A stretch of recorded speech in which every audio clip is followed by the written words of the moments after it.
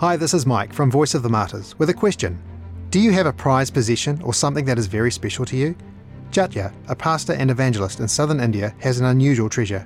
He keeps a folder filled with photos and articles recounting the 8 times he has been beaten for sharing the gospel in his village. It all started in 1992 when Jatya refused to sign a document promising to stop evangelizing. Police officers responded by breaking all of his fingers.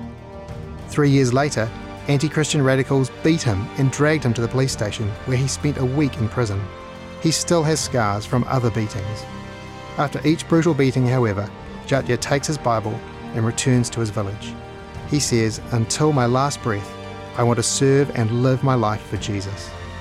Praise God for Jatya's faithfulness and courage. Learn how you can pray for him and other evangelists in India at voiceofthemartyrs.org.nz.